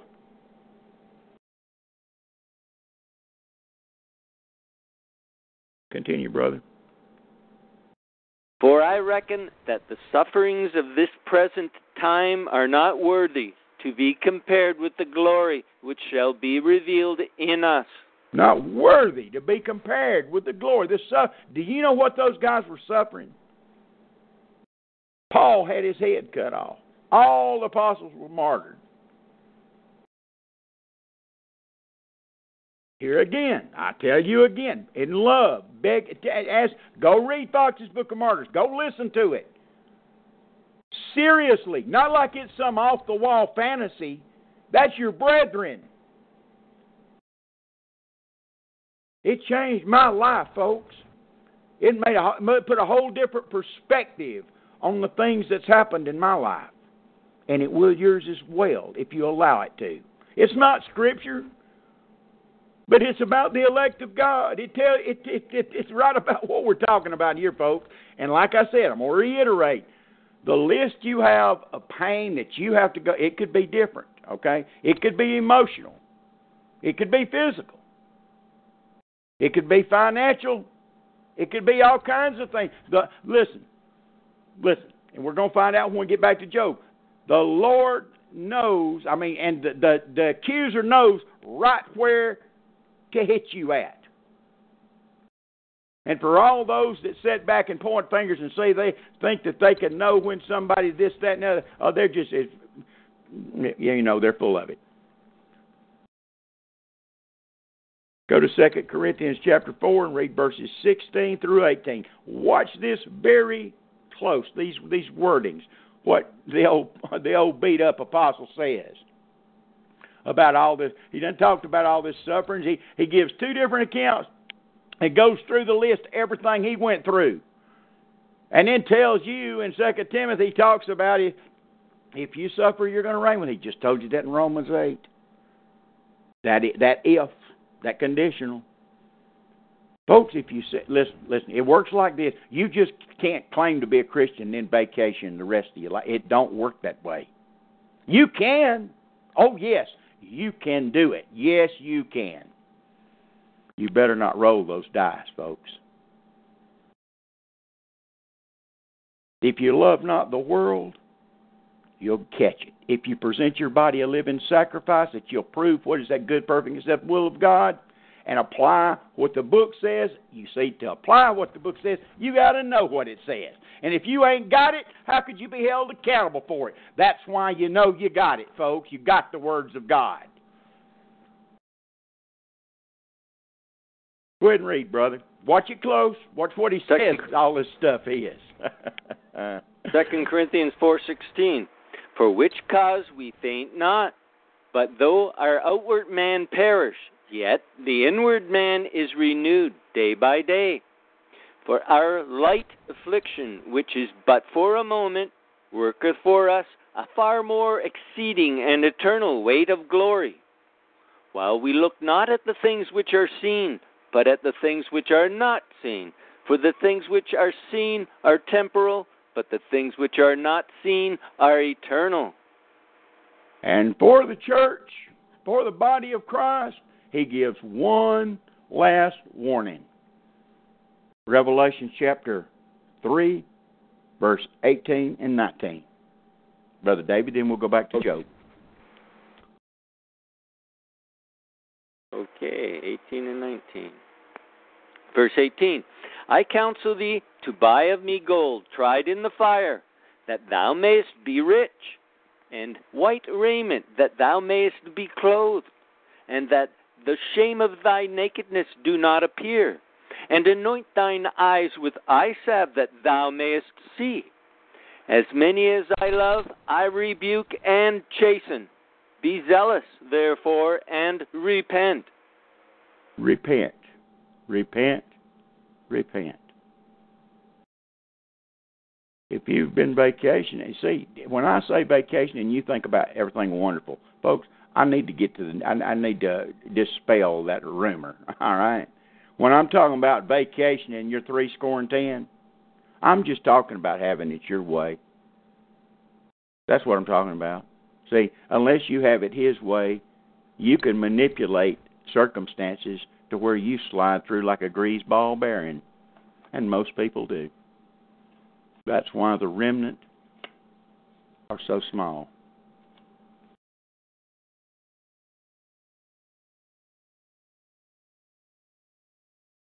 Folks, this is not my opinion. Again, this is not my opinion.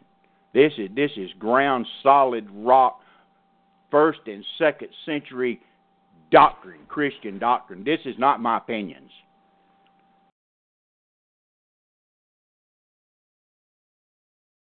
Back to Job, brother. Okay, Job 1, verse 13. And there was a day when his sons and his daughters were eating and drinking wine in their eldest brother's house. And there came a messenger unto Job, and said, The oxen were plowing, and the asses feeding besides them. And the Sabines fell upon them, and took them away. Yea, they have slain the servants with the edge of the sword, and I only am escaped alone to tell thee. And while he was yet speaking, there came also another, and said, The fire of God is fallen from heaven, and hath burned up the sheep and the servants, and consumed them, and I only am escaped alone to tell thee. While he was yet speaking, there came also another, and said, The Chaldeans made out 3 bands, and fell upon the camels, and have carried them away, yea, and slain the servants with the edge of the sword, and I only am escaped alone to tell thee. And while he was yet speaking, there came also another, and said, Thy sons and thy daughters were eating and drinking wine in their eldest brother's house, and behold, there came a great wind from the wilderness, and smote the 4 corners of the house, and it fell upon the young men, and they are dead, and I only am escaped alone to tell thee. Wow. Wow. When Satan gets busy, he gets busy. When the Lord takes away that hedge, he sure can wreak havoc, folks.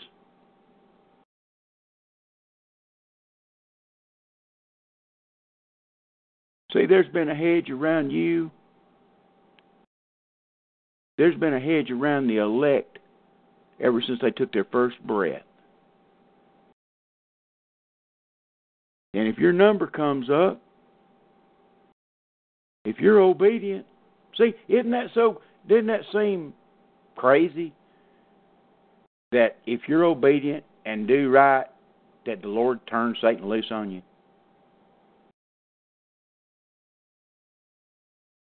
That sounds like in the worldly way of looking at things, they'll tell you that, well, that's a sadistic God. No, it's not. No, it's not. See, when the pain comes, you should be asking, what's the purpose? Mental, financial, physical, whatever. The first thing that should come out in your mind, what is the purpose? In the light of the Scripture. Not who did it to you. Because ultimately, you know who did it to you. You just found that out.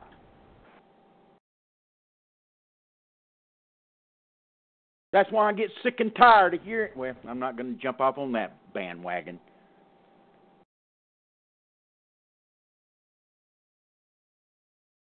The Father's in control. When the pain comes, why? What is the reason? Why? What should I learn from this?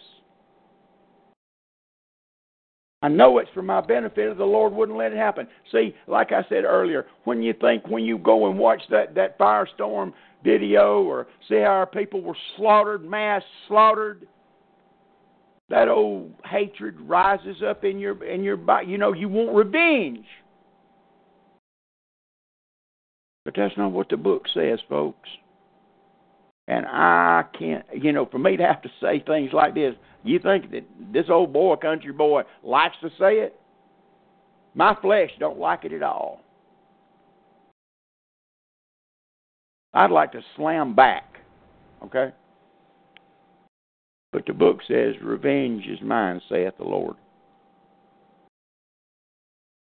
I will repay. And He will. And He says to love your enemies. Do good to them that despitefully use you. Pray for them. Give them a drink of water and bring down and be like coals of fire on their head.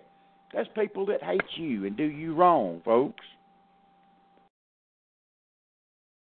You say, "Oh, I just think that way." See, that's your problem. There's no spirit of obedience in your heart.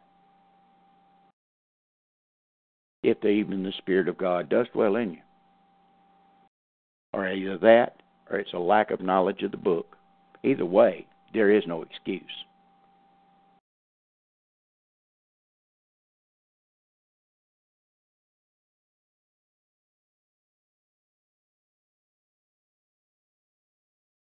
Start verse 20, brother. Then Job arose and rent his mantle and shaved his head and fell down upon the ground and worshipped. Wow. Said, Wow. Wow. He didn't say it was the Jews' fault. He didn't say it was Wall Street and the bankers' fault. See, let's get it down to the nitty-gritty, folks. Let's get it down to what matters 500 years from now. See?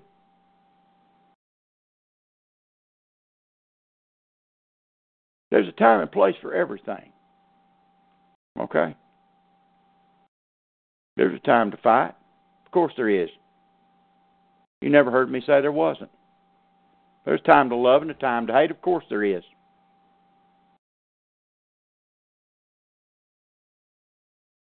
Paul says, as much as life within you, as much as life within you, live peaceably with all men. Sometimes you can't. But see, our nature is quick to run and look for the excuse not to obey those words. I know human nature. How do I know it? I know it because the book explains it. But here's a man, the first thing he does when he's lost everything he's got. Arose, rent his mantle, shaved his head, fell down upon the ground, and worshipped.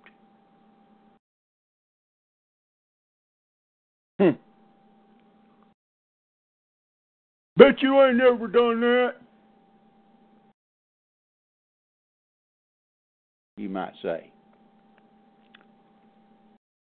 Not at first.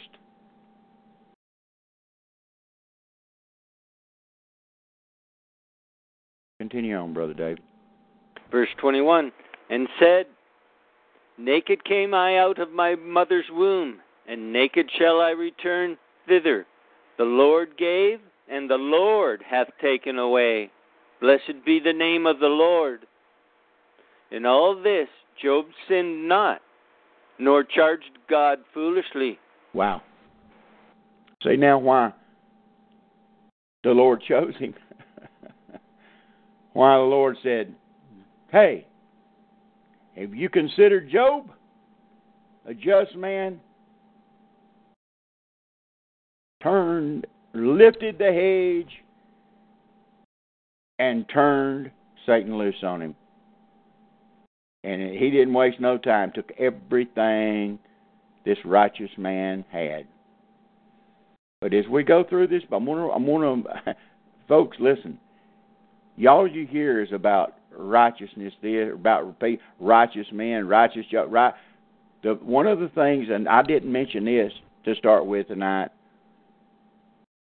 because it's 40-something chapters later. But I'll go ahead and tell you one of the things it shows in this book. Job's problem was he knew he was righteous. I'll go ahead and tell you. He knew he was righteous. It was self-righteousness that got him. You find out that later on in the book.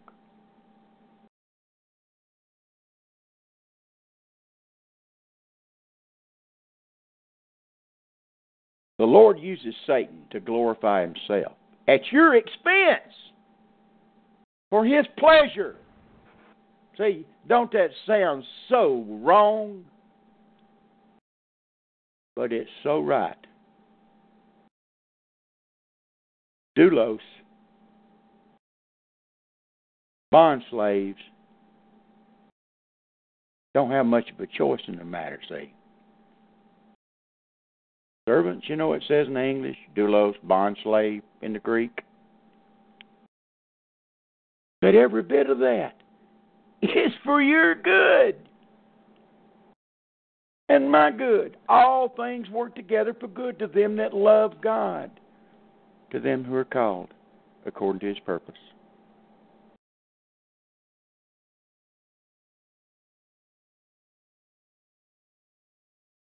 Think about it. Hey, repentance, the last thing, after everything that takes place, what does Job do? Repents in sackcloth and ashes. As righteous a man as he was, see, at the very end.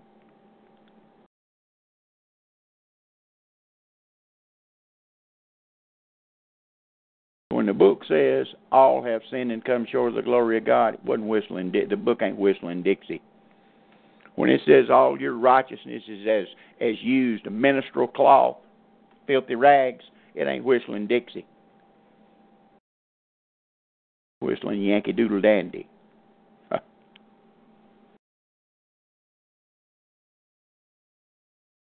These are things you need to think about, see. You want history lessons and a bunch of gray matter stuff, go somewhere else. I'm concerned about you 200 years from today. Not how you're going to spend tomorrow bragging to somebody about what you know. Knowledge puffeth up, folks, but charity edifieth. Open rebuke is better than secret love. And faithful are the wounds of a friend, but the kisses of an enemy are deceitful.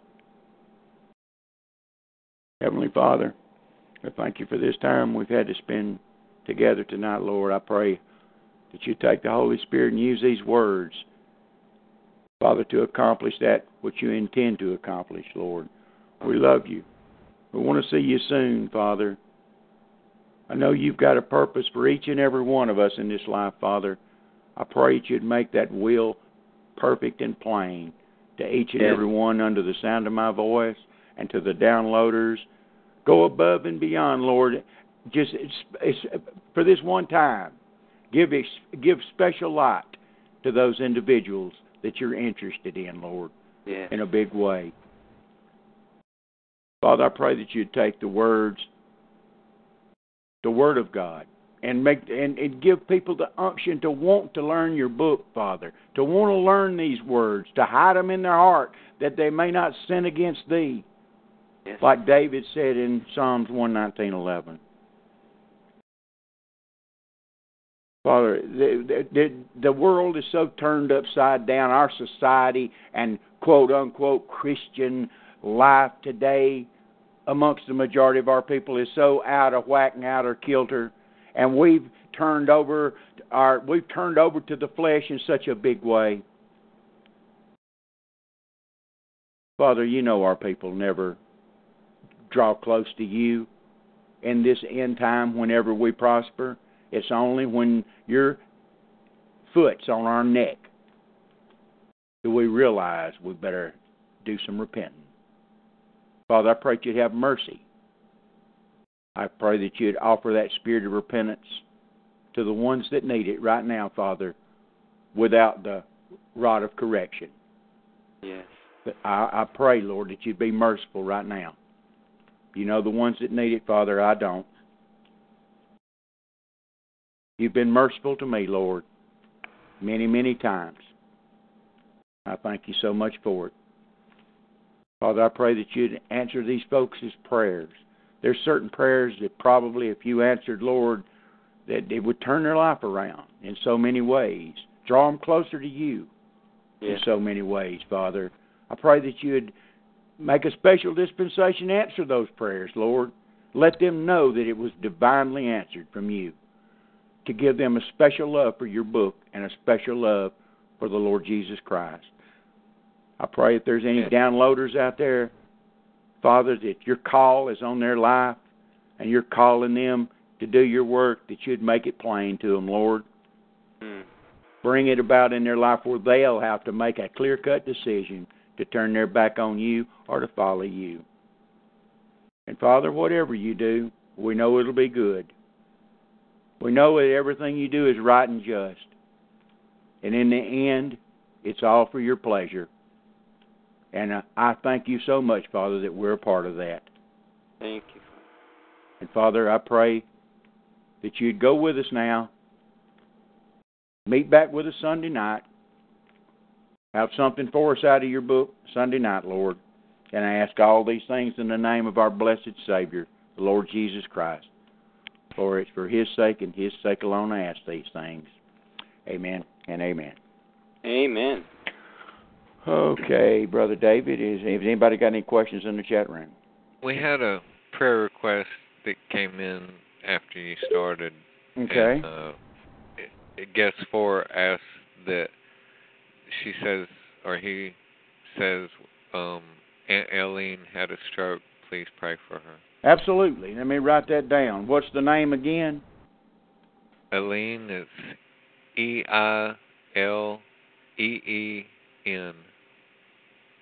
Okay. Eileen. EIL? Yeah. EIL. Eileen. Did they say whether they were in the hospital or? No. No, that was all they said. Okay. I've got it written down. And Brother David, if you go ahead right this second and pray for Aileen, okay? Okay. Father, in the name of Jesus, we come to you and we lift up to you this person's Aunt Eileen, and we pray that the Lord Jesus Christ's work on Calvary would apply to this situation, yes, Lord. that you carried her sickness and bore her diseases, and that by your stripes we were healed. Yes, Lord. And Father, we were healed. We thank you that this applies. It's done. It's a given thing for those whom you choose to give it to. Yes, Lord. And when you were on the earth, Lord Jesus, you gave it to all who would receive. So we pray in the name of Jesus that you ready Eileen's heart, that you come on her at this moment, in this time, by the Holy Spirit, that you would come and lay your hands upon her, your healing hands, and that her heart would be restored, that every fiber and cell and tissue within her heart muscles would be healed, and that all the nervous system that's attached to the heart and to the brain, that they would be healed, Father, in the name of Jesus, that there would be no permanent effects in her brain, in her memory, in her mind. In the name of Jesus, I pray for total restoration of her brain and of her nervous system and of her heart. In the name of Jesus Christ, I pray. So be it. Amen. Amen, amen, amen. Just remember this, folks. I after tonight, I shouldn't have to say this, but I'm just going to remind you, Father knows best. Father knows best. Always. Always. Brother David? Oh, yeah. Contact information for Don Spears Ministry. Telephone number 334-397-2333. That's 334-397-2333. The email is joydon1953@yahoo.com. That's joydon1953@yahoo.com. Mailing address 3155 Louisville Street, apartment D1. That's 3155 Louisville Street, apartment D1, Clio, CLIO, Clio, Alabama, 36017. 36017. And thanks for listening tonight. Amen, Brother David. I appreciate it very much. Good job, brother. Good job, Brother Kevin. I appreciate you folks being there, and Lord willing and health permitting, we'll see you guys Sunday night. God Amen. bless. Good night, all. Good night.